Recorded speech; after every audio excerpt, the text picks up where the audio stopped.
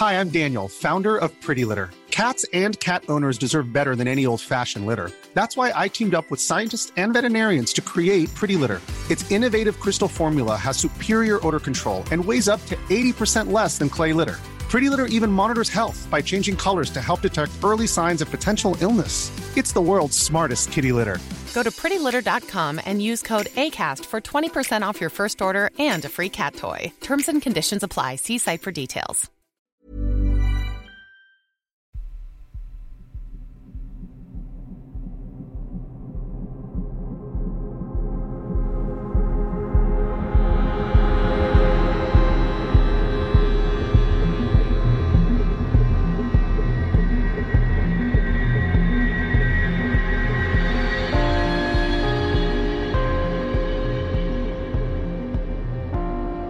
Hello and welcome to mini episode 156 of Real Life Ghost Stories. And I have one spooky story for you today, and it comes from the 22nd of November 2021. And story number 1 comes from Chris. I was fascinated by the paranormal when I was in my teens and 20s, and your back and forth exchanges remind me of the sort of discussions my friends and I had when we were young. I'm a bit of a skeptic, but I've had a few odd experiences, and listening to your own experiences and those of other listeners make me think about the things that I have not thought about in years. Although I've never gone out of my way to investigate or explain these incidents, on more than one occasion, months or even years later, something has happened which seems to add credence to my own experiences. I'm in my mid-50s now. I was born in Wakefield in the late 60s. But my parents moved us to a small Staffordshire town not far from Birmingham in 1970. My dad worked as a manager at a local factory, and one of the perks of his job was accommodation. We were given a spacious first-floor flat in a large Georgian townhouse, which had been converted into individual flats, 2 in the main building and a third in a more modern 2-storey annex at the rear. At first we lived in the first-floor flat, in the main part of the house, which had 2 very large bedrooms, a dining room, a living room, a kitchen, a bathroom, and a large hall with a set of double glass doors which led up a flight of stairs to an attic, with another set of rooms where my dad had a large hobby room. I was never comfortable in the attic, but I never saw or felt anything specific, and a couple of years later, the ground floor flat became vacant and we moved downstairs. By modern standards, it was huge. Our friends used to claim we lived in a mansion. At the front of the house, the windows were enormous multi-panelled sash affairs, which flanked an imposing double front door, with a window light above, and a knocker which resembled a heraldic dolphin. A short flight of stone steps ran up from the driveway to the door, and small shrubberies were located on either side of the steps underneath the front windows. The rooms were very large, with high ceilings.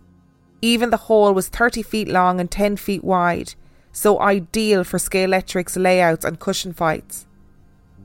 At the time, the house was literally the last house on the street before the countryside started. So we had a neighbour to the right as you looked at the front of the house, and a small holding where the farmer grew cabbages and raised geese ran behind the garden and along the left-hand side of the house. The garden was also huge, about the size of a football pitch. Once it had been laid out formally, with footpaths and terraces and an orchard, but it had not been tended for years, and was overgrown like a piece of woodland. One side was flanked by a line of poplars taller than the house.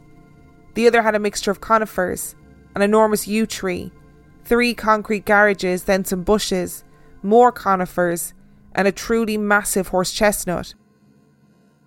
The gaps on both sides were filled with holly and tangled undergrowth, and the drive opened up between low walls, which terminated in brick pillars topped with carved stone fruit bowls. The driveway was circular, with a large evergreen growing in the middle. Effectively, the house was surrounded on all sides by mature trees, and much of the intervening space was filled with unkempt shrubberies and tangled undergrowth. At night, in the winter, or when the weather was just wet or overcast, the effect could be somewhat gloomy and oppressive. We lived in the house until shortly before my 15th birthday, and for much of the time, the other 2 flats were unoccupied, so my 2 brothers and I and our friends had the run of the garden. We hacked our way through brambles and undergrowth, uncovering lost footpaths, strange garden ornaments which resembled stone pillars and mushrooms. During the daytime, the only danger you were likely to face was falling out of the tree you were climbing, or meeting the geese when they escaped from the small holding. Trust me, geese are fierce, and when you are small enough to be eye to eye with them, you keep your distance or face the consequences. We were aware there were stories attached to the house, but we didn't experience anything bad. But then we rarely thought about it. It was where we lived, and my abiding memory is of a happy time. Sometimes the cat did make us feel uncomfortable though. She would suddenly fixate on a spot in the room and stare for what seemed like an age. At other times she would apparently track something moving which nobody else could see. My mum used to joke that we were not alone, but I think that unnerved us all a little. Then there were the footsteps in the flat above. Until my middle brother mentioned them, I had assumed I was the only one who heard them. Nobody lived in the upstairs flat for most of the time we were there. It was occasionally used to house people from the factory, but always on a short-term basis. Nevertheless, we regularly heard footsteps, usually when one of us was in the house alone, and that could be a little disconcerting. Nighttime was different. Not exactly frightening, but less comfortable. I hated getting up in the night to use the toilet, and I think I spent every night we were there under the duvet just in case. But that probably owed as much to my adolescent imagination as anything else. At some point before I went up to secondary school, I started sleepwalking. Fortunately for me, on an evening, my parents tended to watch TV in the lounge adjacent to the kitchen at the rear of the house, rather than in the sitting room at the front, so they managed to intercept me each time and shepherd me back to bed. One day my dad decided to see where I was going, and he was disturbed to find that I went straight through to the kitchen and started to unlock the back door. Concerned I might do this at some time when they were asleep or elsewhere in the house, they took to removing the key from the lock and hanging it on a nail out of my reach. They also told me about the sleepwalking. I don't think it bothered me much in itself, but the thought of waking up alone in the dark in that huge overgrown garden really did. There were parts of that garden that were so overgrown that it was dark and spooky in the daytime, and at night time it was something else. I suspect we all experienced things.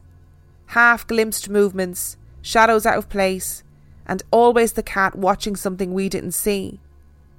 As kids we didn't really notice most of the time, and there was no feeling of malevolence. But looking back, there are signs my parents were not always as nonchalant as they made out. My dad refused to discuss the possibility of the supernatural, but he did not like the cat's antics one bit. My mum was more open to the idea, and always said if the cat didn't seem to be worried, we should not be either.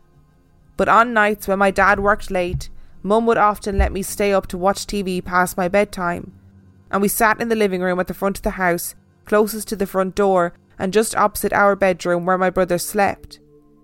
With hindsight, I wonder if I got to stay up and watch Starsky and Hutch or the Dukes of Hazzard because Mum was feeling spooked and was uncomfortable on her own. There are 3 specific incidents from our time at the house which stick with me. One creepy, one downright scary, and one which was strangely comforting. The creepy one was my decision to get to the bottom of the footsteps once and for all. As usual, I was home alone when I heard them. It was a Saturday morning, and Mum and Dad had gone shopping, taking my younger brothers with them. At 12, I was old enough to stay home if I wanted. It was quiet, and suddenly I heard the footsteps again. They passed over my head, crossed the hall, and stopped at the far side of the living room. I judged that they had stopped right by the window, and if anyone was up there, they would be looking out over the drive. So I let myself out of the front door and stared up at the upstairs window. I couldn't see anything but dark window panes and reflections of the sky. I certainly didn't see anyone or anything staring back at me. In a moment of bravado, I went back inside, opened the drawer where I knew my dad kept a set of keys for the upstairs flat, I took them and went back outside. I looked at the front windows again, but I couldn't see anything, so I went around the side of the house, up the double flight of stairs, and let myself in. It was both familiar and strange. It was how I remembered it, but empty of furniture, and somehow it felt smaller. I went through the flat room by room, but I saw and felt nothing until I reached the bedroom I'd shared with my brothers when we were little. As I stood looking out of the window, I suddenly got the feeling I was being watched. I spun around, but there was nobody there and nothing amiss. But my feeling of disquiet grew. I walked back through the flat to the landing, where the staircase went up to the attic. By now I was so uncomfortable I felt sick. The feeling of being watched was so strong my nerve broke and I literally fled, not daring to look back. I pulled the door shut behind me and ran down the stairs. I let myself back into our flat downstairs. I was shaking as I tried to calm myself down. I heard the footsteps retracing their path from the front of the house, passing over my head, back towards the rear of the house. To say it scared the living daylights out of me is an understatement. I put the keys back in the drawer and I never ventured upstairs again. The scary incident took place a few years earlier in the garden at night. It probably goes without saying that nothing could normally have persuaded me to venture outside at night, but I was brought up to be honest, and when my dad asked me if I'd put my bike away, I told him the truth. I hadn't. Dad told me to go get it and put it away in the garage. I was filled with dread and foreboding. It wasn't as though I had left it near the house. It was nearly at the far end of the garden, and to get it, I was going to have to negotiate some of the darkest and most overgrown parts of the garden. I put it off as long as I dared, but eventually Dad lost his temper and told me to just go and do it. It was dark, but there was enough moonlight to see by. I had tried to persuade my brother to come with me, but he wasn't having any of it, so I had to go out on my own. My route took me out of the back door and down a footpath lined with shrubs and tall uncut grass, now dry and dead, with dried seed heads which rustled as I passed. At the point where the path branched right, I carried on, and then left the formal path which disappeared, lost under overgrown bushes and weeds, and pushing aside overhanging branches, stepped up a low bank and headed down a well-trodden path made by my brothers and I, towards the orchard at the bottom of the garden. My bike was exactly where I expected, on its side, under the tall pine, where an old motorcycle tyre was suspended on a rope as kind of a swing. This was a spot where we spent a lot of time in daylight. It was a clearing in the undergrowth, with a shallow pit where we dug holes and fought battles with our collection of air-fixed plastic soldiers. It was as innocuous a place as you could wish for in the daylight, but at night it felt strange and sinister. I grabbed the bike and stood up, trying not to look at anything but the bike. My nerves were totally shot, and I had the skin-crawling feeling that I was being watched. There was something in the orchard, though, something pale, almost shining among the trees. I could see it in my peripheral vision, and I tried so hard not to look. I wanted to turn the bike around and run away, but I couldn't stop myself. I looked into the trees and there was something or someone standing there looking back at me. I dropped my bike and I ran. Dad asked me if I'd found my bike. I told him I had. I didn't elaborate and he didn't ask me if I'd put it away. I retrieved the bike in the morning and put it away in the garage. What did I see? At the time, I thought it was a woman dressed in a dark, long skirt, a white blouse with puffed sleeves, and a wide-brimmed hat secured on her piled hair with a gauzy scarf. In the crook of her arm, she carried a shallow basket. I don't recall anything as specific as a face. It was just an impression of a woman and a style of dress, and I didn't hang around long enough to get a better look. The comforting incident followed the death of our eldest cat. She was a beautiful smoky grey colour with a thick fluffy coat like a Persian, and instead of the usual flattened face, She had a small and delicate, conventional cat face. She was a pretty little cat, and the first pet I ever knew. I loved that cat so much, and she was the most gentle and tolerant creature a child could have wished for. Strangely, where dogs are concerned, she was quite the opposite. She became an uncontrolled ball of spitting fury and would take on any dog daring to stray into her territory. Having raked them across the nose, she would then chase them out of the garden and down the road until she was sure they got the message. She lived to be quite old. My parents adopted her as a mature stray several years before I was born, and I was 14 when they made the heartbreaking decision to have her put down.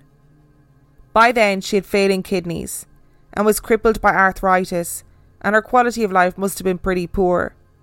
She spent most of her time in the corner of the kitchen on top of the oil-fired boiler which provided heating. It was always warm there, and her blanket was a permanent fixture. I noticed she was missing when I came down from school one day, and then my mum told me they had brought her to the vet to put her down because she'd become so ill. I understood, but I was gutted, and I felt miserable and ashamed it had taken me a whole day to notice her absence. We had 2 other cats by this time, a stray who had adopted us, and one of the kittens she had been carrying when we took her in. That night when I went to bed, one of the cats followed me into my bedroom and jumped up onto the bed. I made room and settled down to go to sleep.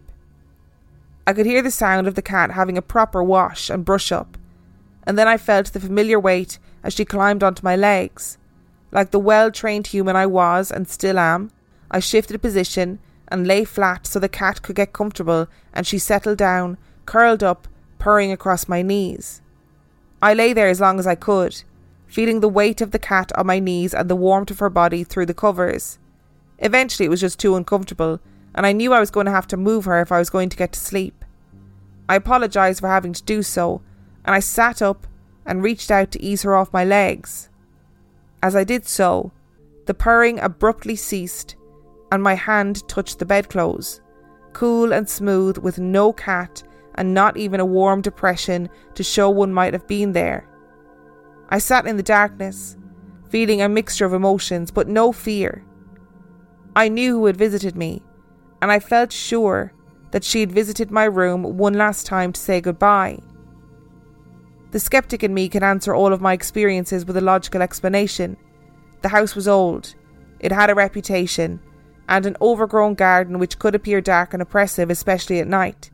I was a youngster with an overactive imagination, and the sound of floorboards shifting as they warmed or cooled could easily have sounded like footsteps. A child falling asleep could dream of a visit from a dead cat, and in a befuddled half-conscious state not be able to distinguish on waking between dream and reality. As an adult, I was trained to be a fraud investigator.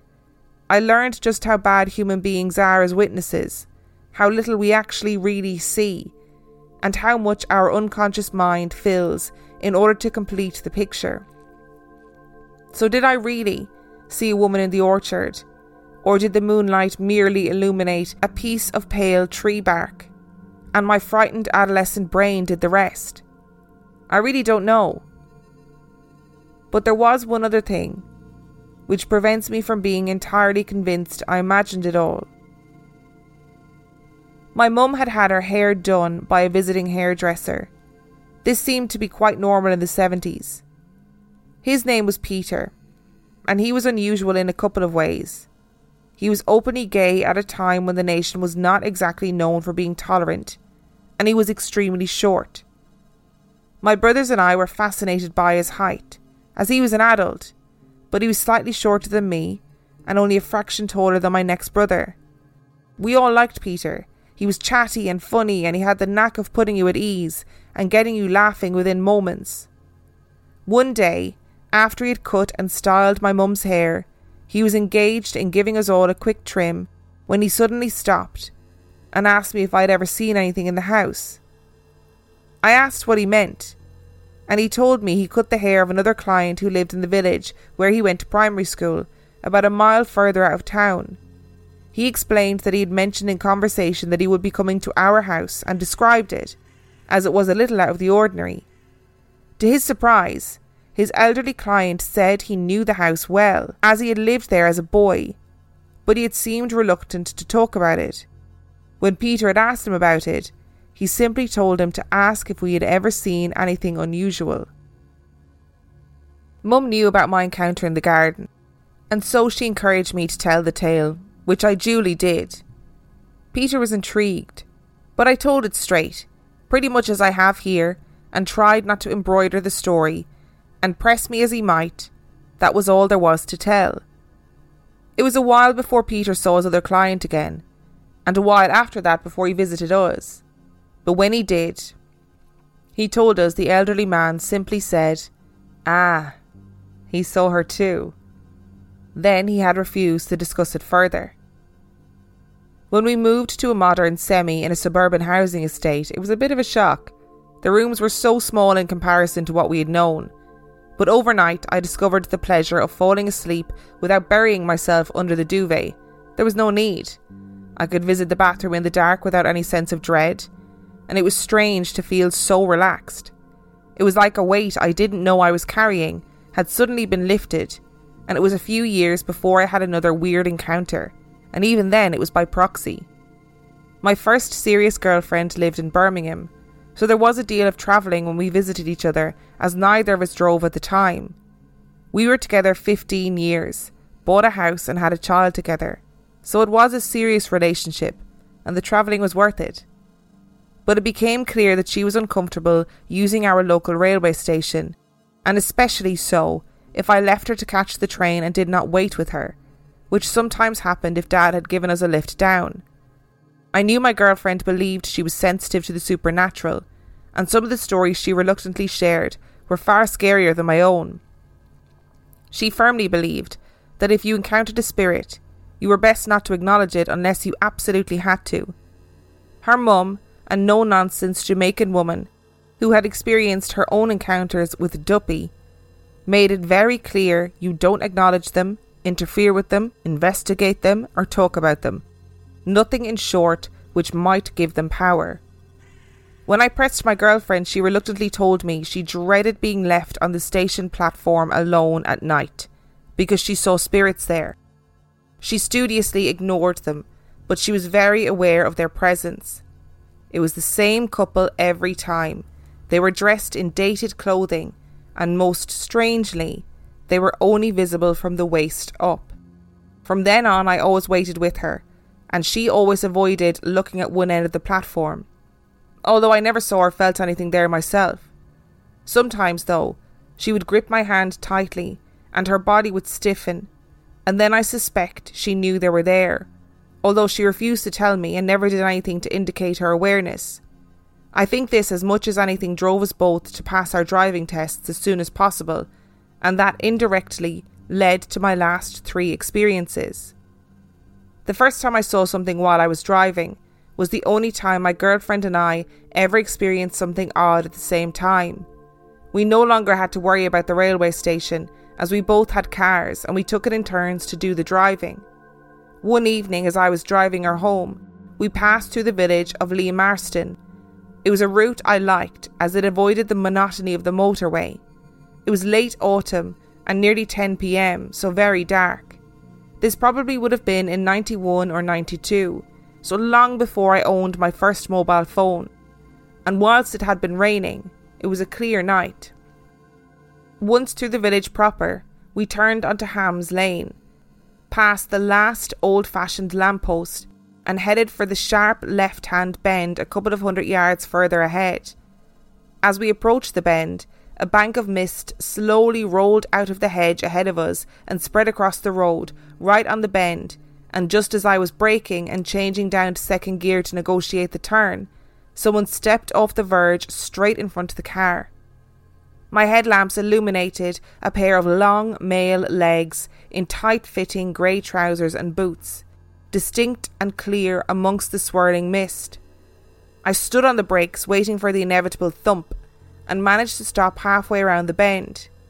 We sat in silence for a moment, and then I asked, "Did you see that?" My girlfriend answered, "Yes." "Did we hit him? How could I miss him? He was right in front of the car."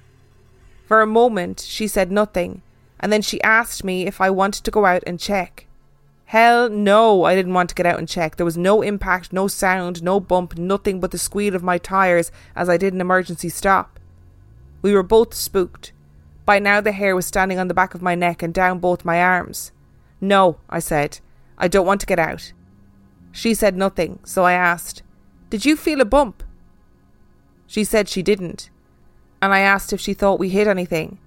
Again, she said no. I put the car into gear and we drove on. I studiously avoided looking in the mirror as we drove away, and I asked her what she had seen. She just said, "You know what it was." When I dropped her home, I checked the car. There wasn't a mark on it, nothing to indicate we hit anything, let alone a man. Besides, if we had hit someone, they would have ended up on the bonnet, and at the point of impact, those legs just disappeared. As far as I was concerned, that was it. It was done. My girlfriend refused to talk about it anyway, and I was already half persuaded by the leave well enough alone advice. Strangely, it was my girlfriend who brought it up again, maybe 2 years later, when she phoned me at work and asked if I could put the radio on. I couldn't because we didn't even have one in the office. After work, she told me why she called. They had been listening to a local radio station in the kitchen where she worked, and the presenter had invited people to call in with their ghost stories. As she worked and half listened, she became aware that one of the stories was eerily familiar. A caller had described driving his van through Lee Marston one early morning while it was still dark. As he approached the sharp bend on Hams Lane, a swirl of mist had spilled out onto the road in front of him, and he had distinctly seen a pair of legs illuminated by his headlamps as he rounded the corner. He had braked hard, but with no chance of stopping, had jumped out of the vehicle to see how badly the man was hurt. He found himself standing alone on the empty road with no sign of anyone else having been there. Hams Lane leads to the site of the old Hams Hall power station, now an industrial estate, called Jack O'Watton. That name held no significance to me at all until quite recently, when someone told me that Jack O'Watton was a local highwayman. It occurs to me that a sharp, almost 90-degree bend in the road might be a good place to step out of the bushes and hold a coach as it slowed to negotiate the turn. I make no claims, and in the best tradition of not getting involved, I've not investigated or staked out the spot. I've driven that way since, but it was literally years before I took the route in the dark again. My next encounter was much more recent, around 2010. My girlfriend and I bought a house, had a child, split up and agreed to be friendly and kind to each other, to raise our child by the same rules, whichever household he was at, and to make sure he grew up in as stable and normal a circumstance as we could manage. My son would have been around 10 at the time of this event, and I used to go and see him twice a week after work. One night we went to swimming lessons. The other night I took him to beavers, cubs and then scouts. This encounter took place after one such visit, and strangely, it happened within a few hundred yards of the roundabout which leads to the Jack O'Watton Business Park. On my route home, I passed through the village of Water Orton and turned left onto the A446 at the traffic lights. I then accelerated towards a stretch of dual carriageway and flicked on my main beams. My headlamps illuminated a tramp in the left-hand lane directly in front of me. He was wearing a long olive drab coat, and he had an old-fashioned rucksack on his back.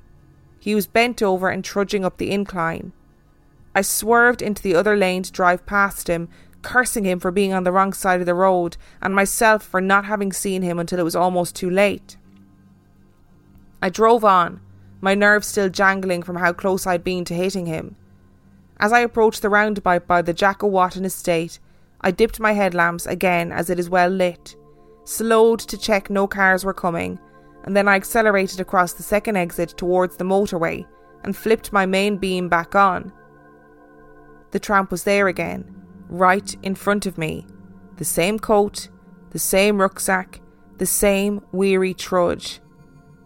I swerved around him again, only this time I was thoroughly spooked, and drove all the way home with every hair on my neck and arm standing erect.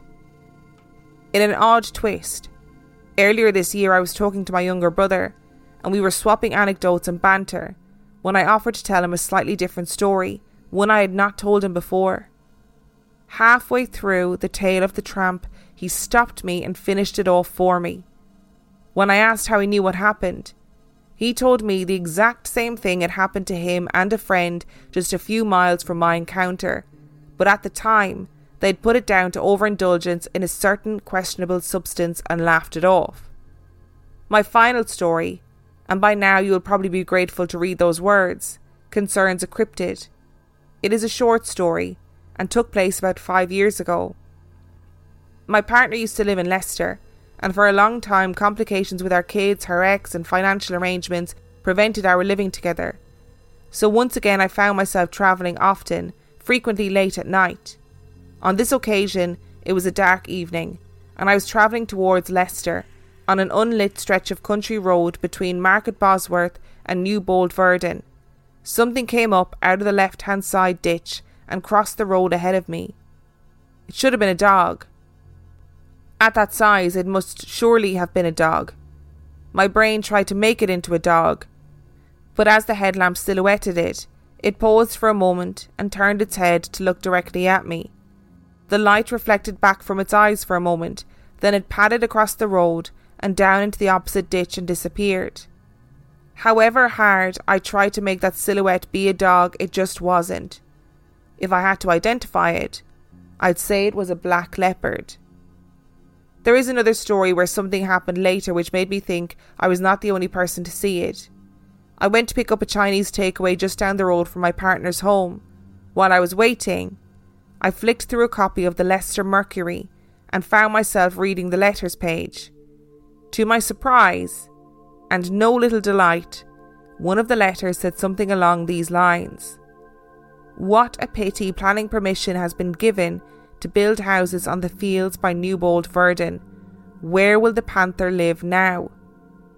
It was after this incident I invested in a dashcam, but needless to say, I've seen nothing odd since. Everything included in these pages is true to the best of my recollection, but some events took place more than 40 years ago, so time and the foibles of memory are bound to have taken a toll. But I've tried to be as matter of fact and true to the events as possible. Chris, what a bunch of stories. So let's start with the first one. Let's start with the house that you lived in, that house that was split into flats. That house sounds amazing. It sounds like every kid's dream. Like, I spent my childhood years living in the countryside, climbing trees, building dens, all that stuff with like me and my cousins and my siblings, and honestly we had such a ball. Like, we had such a good time. It was perfectly safe, or at least it felt perfectly safe. We just spent all of our time outside, and I can just imagine that like childhood joy of running around in that garden, cutting things down, digging holes. Oh, it's just amazing. And it sounds like what you were hearing, the footsteps above, was almost like an energy that was repeating itself through time. So walking down the corridor, looking out the window upstairs, and then walking back again. I wonder, was that energy the same energy as the woman who you saw in the garden?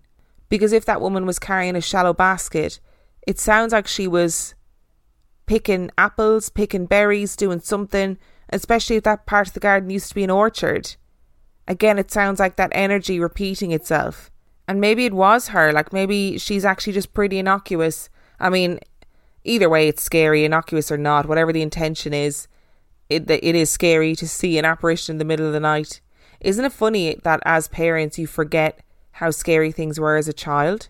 So when you're an adult and you say to a kid, oh, go in the dark there and collect that bike from the bottom of the scary garden and bring it into the garage, and you totally forget that as a child you too probably would have been like, I don't want to fucking go down into the garden in the middle of the night. I don't know what's out there in the dark.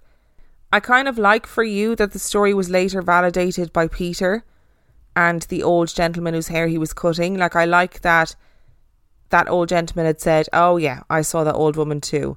So your fear and your experience was validated later on. I mean, I love the cat story. I love a cat. Cats are amazing. I love the idea of a cat coming back. This is such a prolonged episode of an animal coming back and making themselves known. Like, we often hear stories where people will hear the padding of paws, or they'll hear, you know, the jingle of a chain or a collar, whatever it is. But this is such a prolonged instance of the cat getting onto the bed, you shifting around to move and let the cat be comfortable, because we all know cats are our overlords, so we have to be uncomfortable to make them comfortable.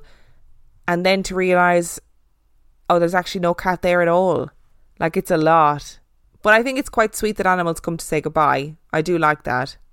I love the story of driving along and seeing the legs in the swirling mist. I mean, I don't love it, because it must have been really horrific to think that you hit another human being, or to think even that you were going to hit another human being must be so horrible and traumatic. Anybody who drives has had a near miss at some point, and it's the worst feeling when you think, oh my God, if something had been slightly different, that person could have hit me, or I could have hit them, or whatever it was. Or, you know, if I was a second later or a second earlier, like those are all really scary experiences. And there are just so many stories of roads, stretches of roads from all over the world that are said to be haunted or cursed, or weird things happen where you have phantom hitchhikers or whatever it is. And I just think it's amazing that so many people are having these experiences on roads. Like, it's just wild. And I want to dive a bit into your ABC experience, which is Alien Big Cats. And I do think there's probably more to these stories than meets the eye. So a lot of times when people talk about alien big cat encounters, a lot of kind of diehard skeptics will be like, no, it's just a big domestic cat. And I read a story recently about a person who grew up, I think it was in Scotland, and they were out playing, and they suddenly felt this, you know, really intense feeling of, I am in danger and I am about to get hurt. And they legged it home. That was fine. Never figured out what it was. And then a couple of days later, they were out in their garden and looked out across the fields, and they saw what they perceived to be a huge black cat, something like a panther. And they were thinking, what the heck is that? And then there was a report of a panther that had gone missing from a local zoo or something, whatever it was. And the whole point of their story was that those instincts are really important for keeping us alive. Basically, they believed that instinctual feeling of I am in danger was that they were being hunted by this big creature, this big cat. And I think there are a lot more people who own big cats than we realise. Even in the UK, I know we've obviously had Tiger King, which has kind of opened people's eyes to the world of owning big cats. But I think in the UK, people do it too. I think there are sometimes big cats that get out and possibly roam around. Thank you so much for listening to today's episode. Thank you so much to Chris for sending in your wonderful and beautifully written story. It was a joy to read. Remember, the last stories come from the 22nd of November 2021. If you would like to know anything about Real Life Ghost Stories podcast, you can do so by checking out reallifeghoststoriespodcast.com. If you are desperate for more content, you can access tons of extra content for either $5 a month or $2 a month. And you also get every single mini episode and main episode ad-free by signing up to patreon.com/Real Life Ghost Stories. And on that note, I shall see you next time. Rory and Kit here from the award-winning podcast This Paranormal Life. Every week we investigate a paranormal story and decide if it's real or a hoax. Like the time a guy claimed he punched Bigfoot. Or when a UFO showed up at a football game in front of thousands of people. Each episode has sound effects, music, and storytelling that feels so real, you'll never sleep again. You will. Stop it. You're going to scare away new listeners. Check out This Paranormal Life every Tuesday, wherever you listen to your podcasts.